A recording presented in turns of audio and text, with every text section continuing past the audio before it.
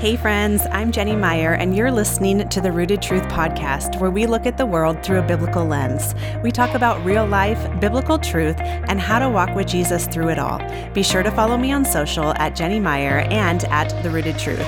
Also, be sure to subscribe to the members-only, all-exclusive episodes on the Rooted Truth podcast by going to www.therootedtruth.com. Now let's get started.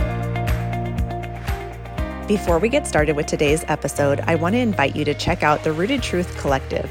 The Rooted Truth Collective is a comprehensive Christian community with biblical deep dive studies on various topics, devotions, audio guides, and community with like-minded individuals.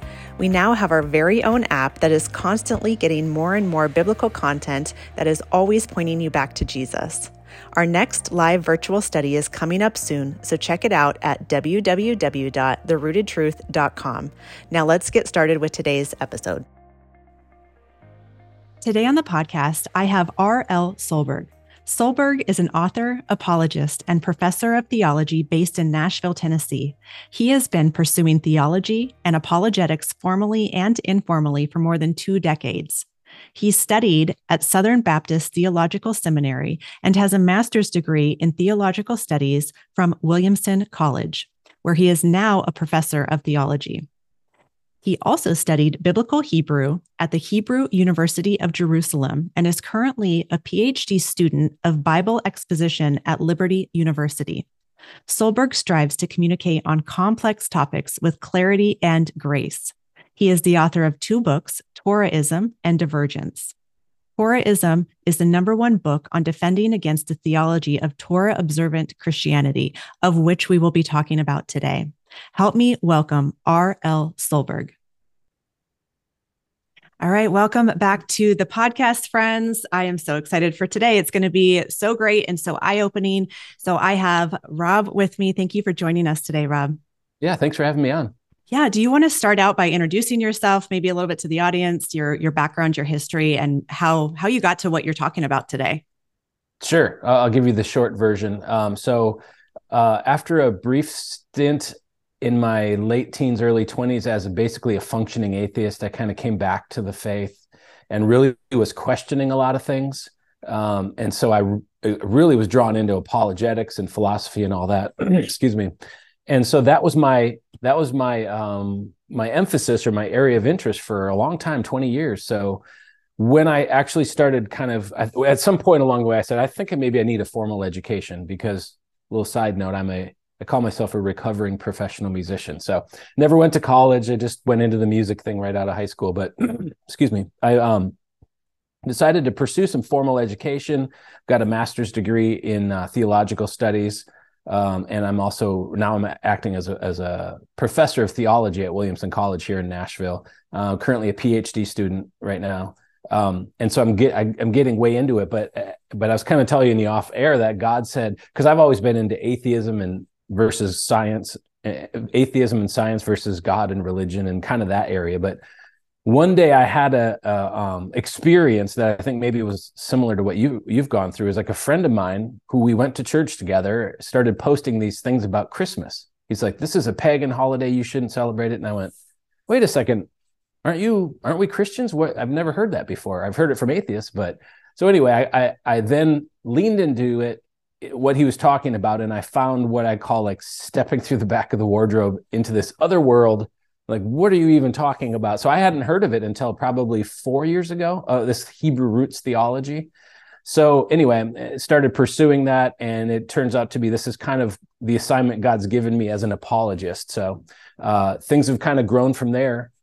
I would say organically, except that I believe in the Holy Spirit leading stuff. So I think there's a need out there, whatever size it is. There's a need that God's got me moving into, and it's been kind of frustrating, which I know you've experienced, but it's also kind of beautiful because it's forcing me to learn more about the roots of my own faith. And it's caused me to kind of fall in love with the Old Testament and understand how beautiful it is. Yep.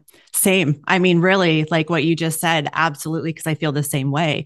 And I think it's so important because a lot of times I feel like Christians either hold on to the Old Testament or hold on to the New Testament instead of like looking at this beautiful story of God's promise all throughout scripture and how they really do weave together. So Yeah, absolutely. yeah, and it is. I mean, it's a touchy subject right now, the Hebrew roots, and you call it Torahism. So you have Yeah. a book out that addresses everything that kind of we'll be talking about a little bit today, right? Yeah, yeah. I've literally written the book about it.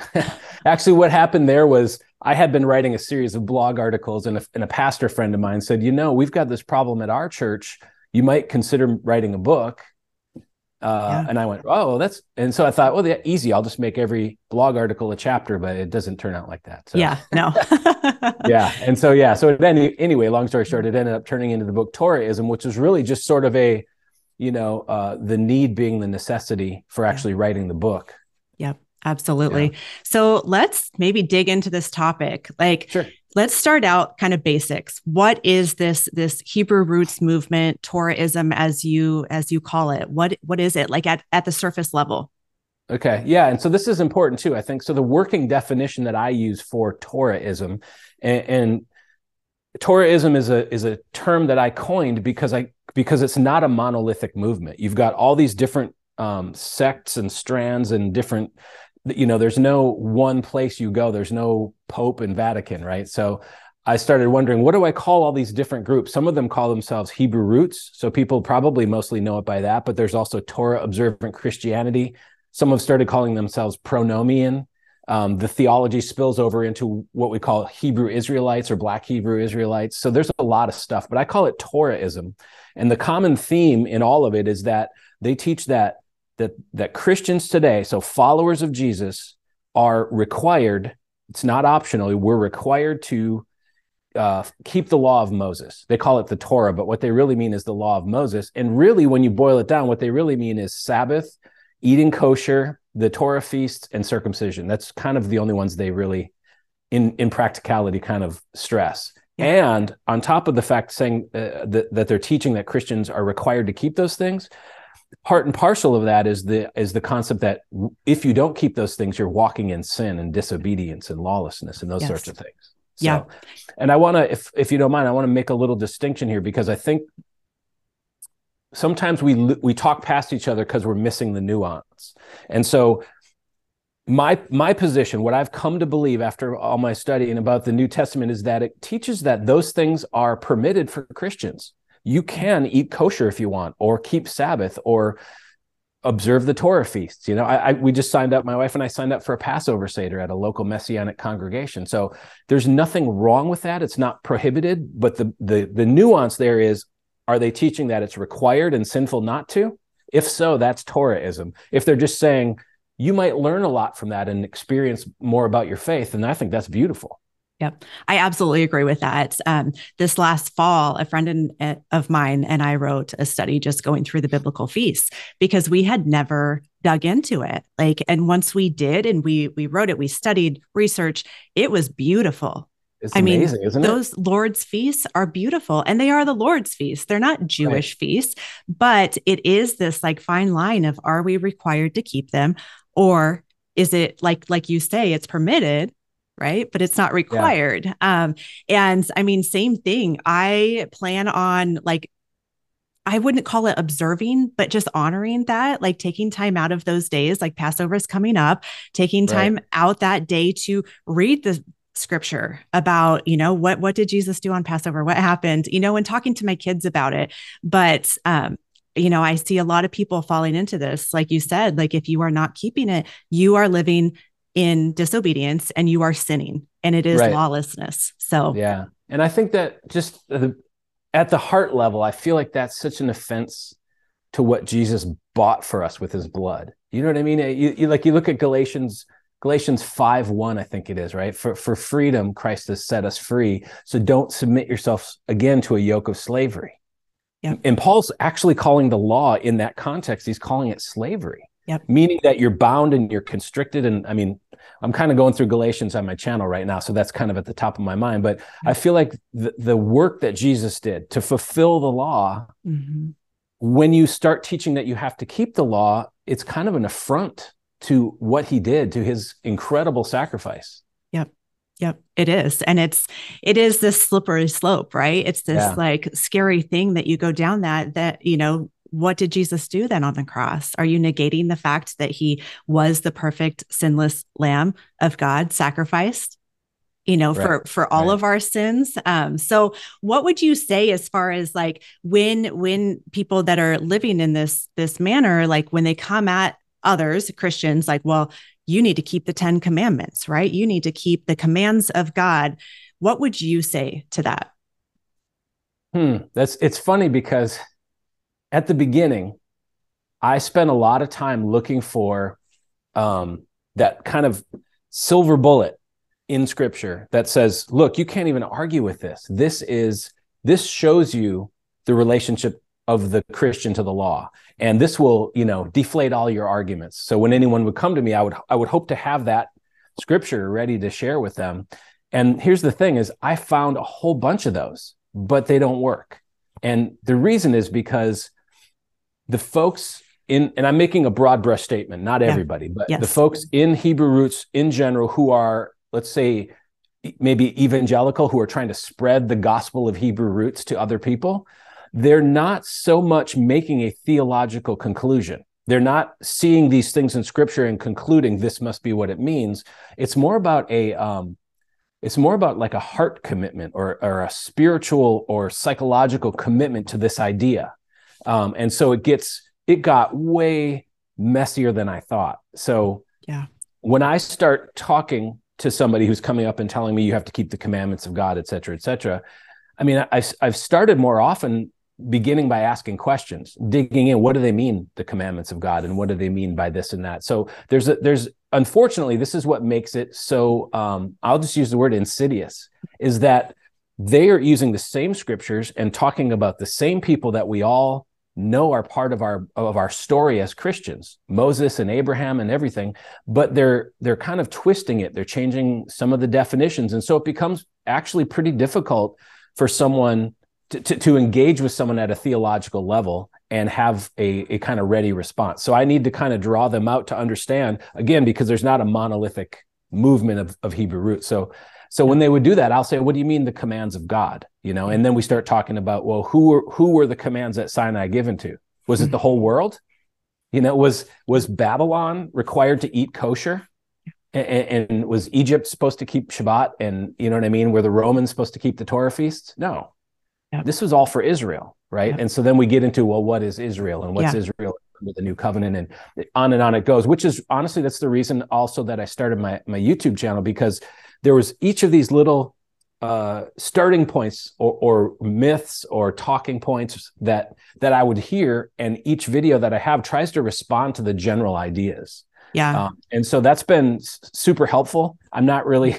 I'm more of a writer than a video guy, so it was a little bit weird, but that's kind of the way people want to consume it. So Yep, absolutely. I think it's good. But to your point, like, people come back at me saying, well, we're grafted in, right? We're the Gentiles, we're grafted in. So we need to be following the laws of God that he gave to Israel, because I would kind of say that same thing. Like, look, this old covenant, the Sinai covenant, the Mosaic covenant, because we actually just finished up a study on the covenants, that was given for a specific reason in a season to the Israelites. They did not obey that covenant. Thus, they had the discipline of God that we see all throughout the Old Testament. Yes, exactly. And so then when Jesus came, like, what does that mean? So would you have something to say to those who say, well, we're grafted in. We need to be following these commandments because we are Israel, we're grafted in. Yeah. Actually, I would say a couple things. First of all, yes, we're grafted in. And Paul says in Romans 11, where he talks about grafting, he says, we're all part of the same root. We're all nourished by that same root. And so there's no denying that. But here's the thing, under the new covenant, not even Israel is required to keep the law of Moses anymore. So even if we are grafted in, we aren't grafted into the old law. We're grafted into the new law, what Paul calls the law of Christ. So that's one area where there's some confusion. The other area that's like the sister argument to what you're talking about is you'll hear people say, well, this new covenant, right? What does it say in Jeremiah 31? It says, I'm making a covenant with the house of Israel and the house of Judah. That's who it's with. It's not with, whatever, that it's with the Jewish people or the nation of Israel kind of thing. And I think what they miss is what Jesus did to what we would call Israel. So first of all, I need to say this because if you have any Hebrew roots people watching this, they're going to already accuse me of it.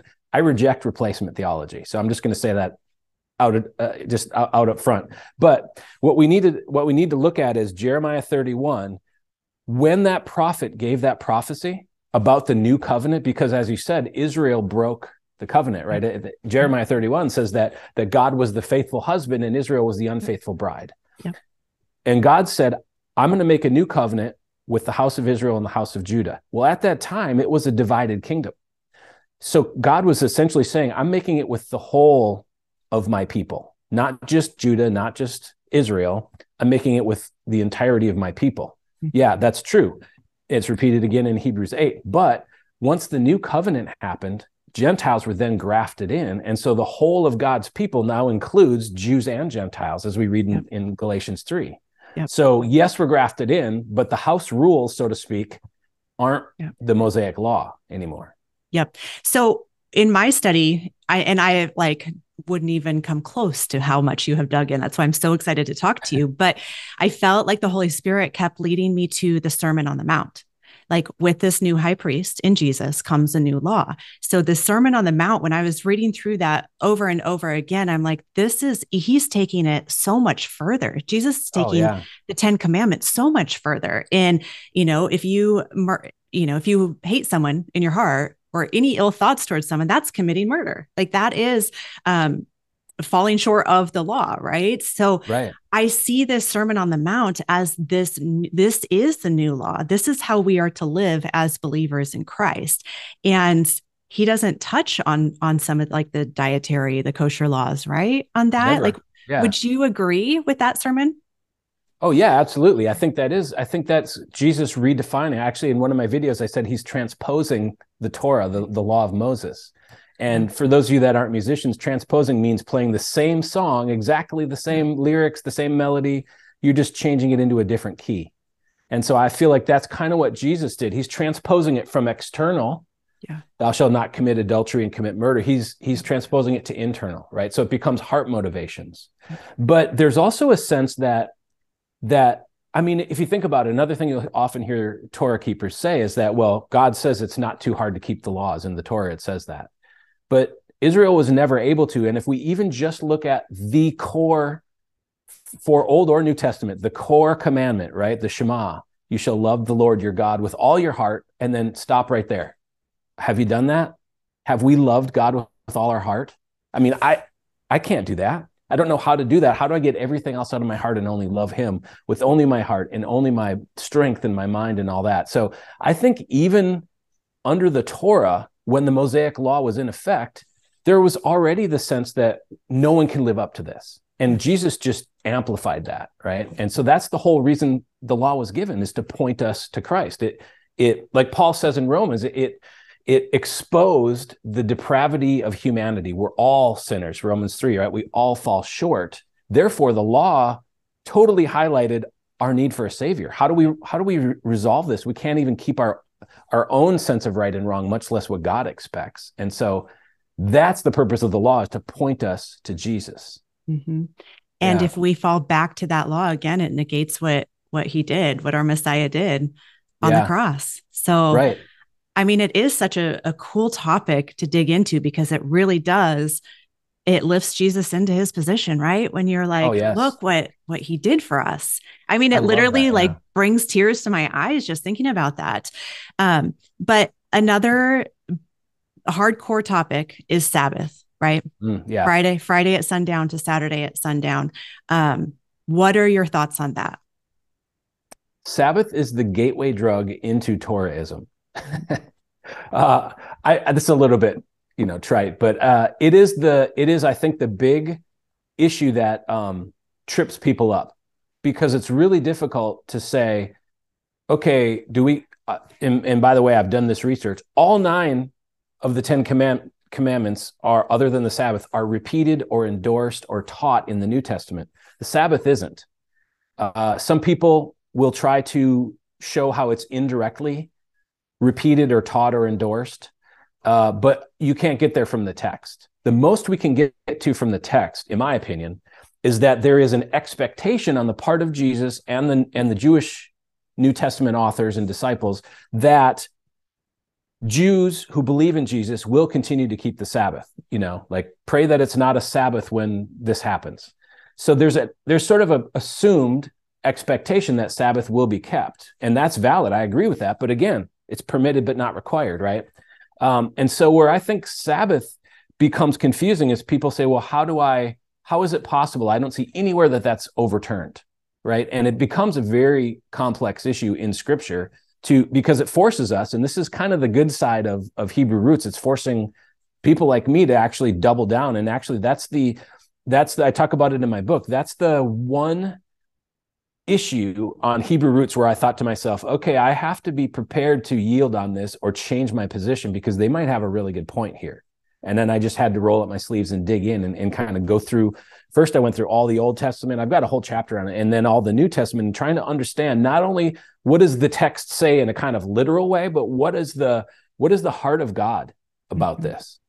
And so, I mean, I'm just going to jump right to the end. And a lot of people might say, show me how you got there. But I really do believe that the underlying principles behind the Sabbath command are still in effect under the New Testament, meaning some time set aside for God, a time of rest, a time for family, all these principles behind the Sabbath. But as it was given in the Ten Commandments, matter of fact, most of the Ten Commandments as they were given don't directly relate. Right. So you have the Sabbath, which was given. You're not supposed to light a fire in your home. There's the death penalty that's part of it. They're all 10 commandments are tied up in and completely dependent on the Sinai covenant. They're part of the Sinai covenant. Matter of fact, they served as the terms of that covenant. So God said, keep these commands and I will bless you, break them, and you'll be cursed. Right? That's Deuteronomy 28 is all the blessings and the curses. Yep. So if we can't just pull them out in their complete form and then apply them under the New Testament, because that, as we see in other places like Hebrews 8:13, that covenant has ended. Like we just talked about, Israel broke it, so God gave us a new one. And so what you have with Sabbath is similar to, like what's a good one? Like honor your mother and father. Should we still do that under the New Testament? I think absolutely, because it falls under the umbrella of loving God and loving people, right? But what does it say in the Torah? It says, honor your father and mother so that you will live long in the land that I'm about to give you. Yep. Okay, so that, as it's written, doesn't apply. It can't apply to a Christian today, living in Nashville, Tennessee. I'm not promised any land. Yep. Yeah. Very true. So it is tricky. So I do have a few articles and a few videos on that too, if people want to kind of dig in and see what that's all about. But the other sister question I get on this is Jesus our Sabbath now? Is that the thing? And there's, my short answer is yes. Mm-hmm. And I've got a video on that too about what the author of Hebrews is talking about, entering into God's rest and how Jesus is, in a very real sense, has become our rest in God. Yep. I feel like that's where the Holy Spirit led me in all of this. Like, hey, come to me, all who are weary, and I will give you rest. He is the Lord of the Sabbath. Like, right. So, in my mind, trying to process all of this and all the questions and maybe not questions, but like comments, derogatory comments, like about this topic towards me. I'm like, wait a second. Like, I set aside time every day for Jesus, like every day, to be in his word, to be in prayer. Like, so I feel like I am getting my Sabbath, right? I don't work 7 days a week either. I set aside a day or two, where we're doing family stuff. The kids are playing sports. It's fun, and so that was also it's about the internal, like we were just talking about. So Sabbath isn't the external resting on a particular day of the week. Yes. For a Christian, Sabbath is about the internal, about resting in God's presence. Yeah, it is so true. And I mean, one thing, I don't know if I'd call it a danger or what with this, those who are living under this thought process, this movement of thinking that they are better, right? That they think that I'm living in sin because I'm not observing Saturday Sabbath. Yeah. could I combat that and be like, well, I observe Sabbath every day? Like, that's kind of the thought process that goes through my head. Right. Like, Yeah.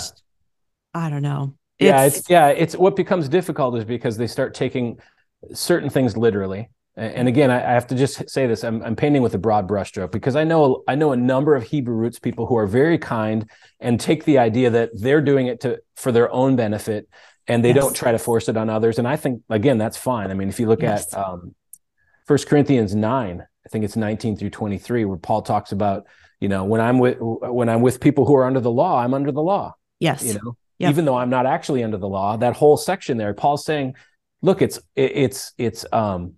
permitted, but it's not required. And so I'm going to do what I need to do. And the reason for that, Paul says at the end of that, is so that he can share the gospel. yep, So that's, to me, the biggest danger, which is this, it's very insidious. It's this incremental shifting of our eyes off of Jesus and towards Moses.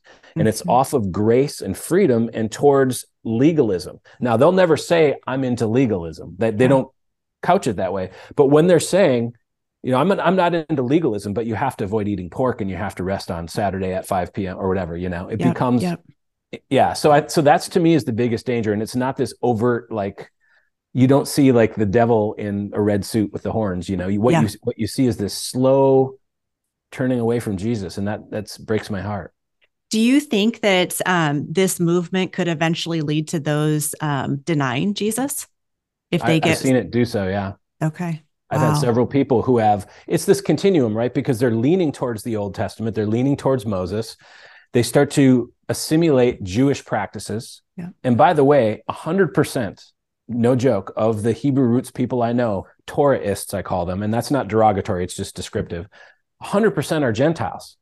Yeah. They're not Jewish. They've never been under Jewish laws. They've never been under the law of Moses, but they incrementally they start wearing tzitzit on their garments, and they start, all this stuff. And I've had several people they start by saying, you know what? I'm not a Trinitarian anymore. And I think God is just one. There's no Trinity of God, which is a very Jewish position. And then the next thing they'll say is, well, Jesus was the Messiah, but he wasn't God at all, And then next thing you know, they're rejecting Jesus or relegating him to a human messianic figure. And that's straight up heresy. So people don't start there. They start from wanting to honor God. I really do believe most people get into this because of a fairly pure desire to say, and maybe part of it is that my church is just so fuzzy, warm, I don't know, and I need some substance. I want to dig into the roots of my faith, which is a beautiful sentiment. I've gone down that same path. But then they start to say, well, okay, where do I stop? What's the appropriate way for me to apply these things as I'm learning about the Old Testament? How do I appropriately apply them to the New Testament? So that's my challenge. I've talked to pastors all the time who are having problems, probably 2 or 3 a month, that call me up or reach out and they say, well, I'm having problems. What should I do? I've been confronted on stage by this or that. And one of the things I always encourage them to do is rightly teach the Old Testament and its importance to the New Testament. Yep. And some of them are doing that, but some aren't. And so if we rightly teach that, if people have biblical literacy on the Old Testament, the Hebrew Bible, then I think they're less susceptible when they see these kind of counterfeit versions of it. Yep. Yeah, I would agree with that because a lot of the people that I've seen that have gone down this path, they are newer Christians and really just want to soak in the word. Like they want to obey God. So you're right. It does come from this heart of wanting to obey God. And to be honest, like this, I would say probably last year, I was struggling with it myself. Like, Lord, am I doing what I am supposed to be doing, and studying the feast? And like, this is so, so cool. And I want to honor you. And then just like the question of the Sabbath, like, well, what am I doing this wrong? Am I doing life wrong? And that's what got me into like dig into it. And then I started following some accounts that were promoting this. I mean, they don't say Hebrew roots. They don't say that they're Torah observant Christians, but I'm like, oh, like, look at that life. Like they have what they put out on social media is amazing. Stay at home moms, raising their kid, gardening, living on the land, and honoring the Sabbath, not eating pork, all these things. And so it is appealing because you do want to obey God. Right. Yeah, But and you do want you want to be plugged into that ancient story and yes, understand where you, because our roots as Christians are in the Old Testament and in ancient Israel. yep, You know, I mean, I was talking to Chad Bird the other day, and he was pointing out, look at Matthew 1:1, the first verse of the Bible, right? It starts out, this is the genealogy of Jesus Christ. yep, So before you even get half a sentence into the Bible, you all of a sudden realize, why are we talking about genealogies? Okay, something came before, and the word Christ means Messiah. So what's a Messiah? What's the context for that? And then why are we looking at Abraham and all these patriarchs? You suddenly realize, I need the Old Testament to understand the New, right? yep, yep, And so, yep. and that's beautiful. I love that people are pursuing that. It's just when they swing the pendulum too far that it starts to it becomes actually dangerous. I mean, I get messages regularly. I probably get a dozen messages a week from people who are having marital problems or having church problems or problems in their small group or their community because of this issue. Yep. Yeah. Damaging.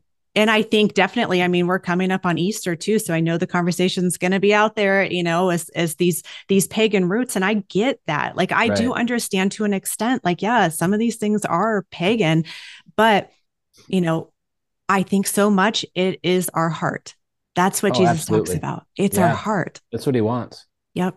And he does. So what would you say to someone who kind of is in this like moment of decision per se, like, I want to do this, but I don't know, I see this like tug and pull. What would you say to them? That's a great question. I think what I would say to them is, feel free to continue pursuing those things that are interesting to you, but make sure, this is my biggest warning, make sure you view everything through the lens of Christ. Yes. So even he said the whole of the law and the prophets and the Psalms are all about him, right? And so you look back all the way to the beginning of like Genesis 3:15, right? The proto-evangelium, the first gospel in the garden, right after the sin, God says, I will send her seed to stomp on his seed. You know what I mean? Yeah. So he's got this whole, like, here comes your Messiah.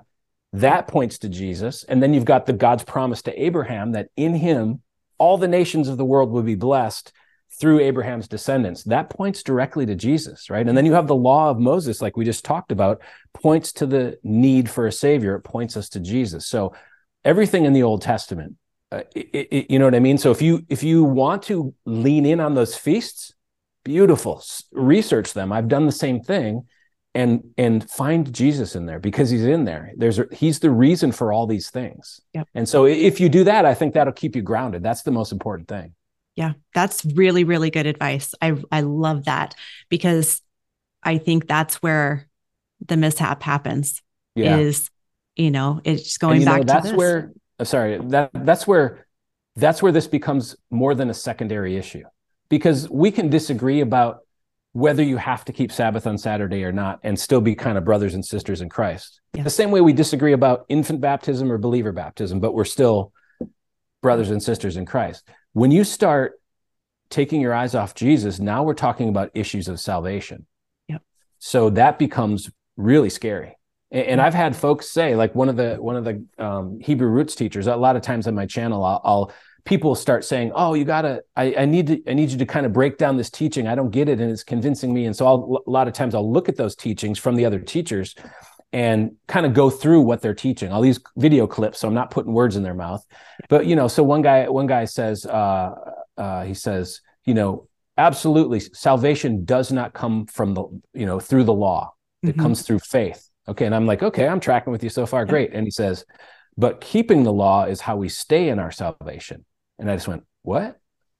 So that's the level of nuance that they'll try to slip in. And to be fair, I don't know if he wasn't aware what a heretical statement that was and didn't kind of think it through, or if he was, and that's really what he believes, that you stay saved by keeping the Torah, by keeping the law of Moses, which means your salvation is dependent on keeping the law of Moses, which means, why did Jesus die again? Yep. So that's kind of the insidiousness of it. Yeah. Wow. Yeah. It can go so deep. Right. Like, and if you don't know your scriptures, you're in for a world of trouble. And so, I that's why I'm always kind of promoting biblical literacy. It's why I've started the Bible study on my channel, which is an apologetics Bible study. So we have an eye for the apologetic side of the books we're going through. But if we don't have, if we're not really familiar with the authentic thing, then the counterfeit seems believable. You know, we don't catch those things. So yeah, it's the same thing that they teach like in banking school. For a banker, you study the original dollar bill so that you can spot the counterfeit. You don't study the counterfeit, you study the original. Exactly. So same concept there. Yes, so study good. The original. Yeah.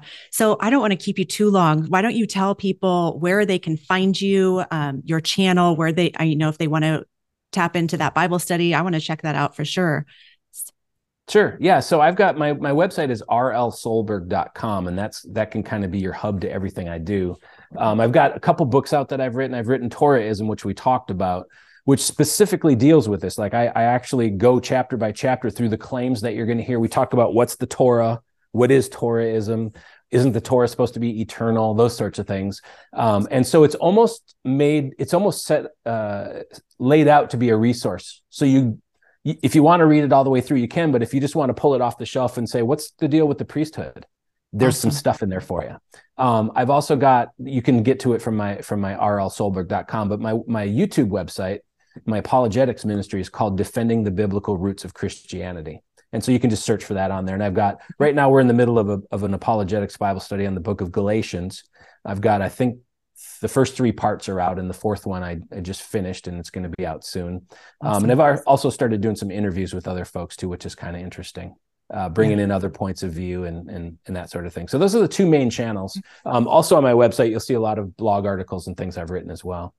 Awesome. Well, I appreciate it. I will definitely check out your YouTube more and tap in, especially Galatians. I think it's so important. Oh my gosh, that book is amazing to me. I love it so much. It is. It's so good. And it helps explain and helps you understand so much of what we were talking about today with this movement. I know what Paul says to the Judaizers. The whole point, Galatians is kind of the model of my ministry.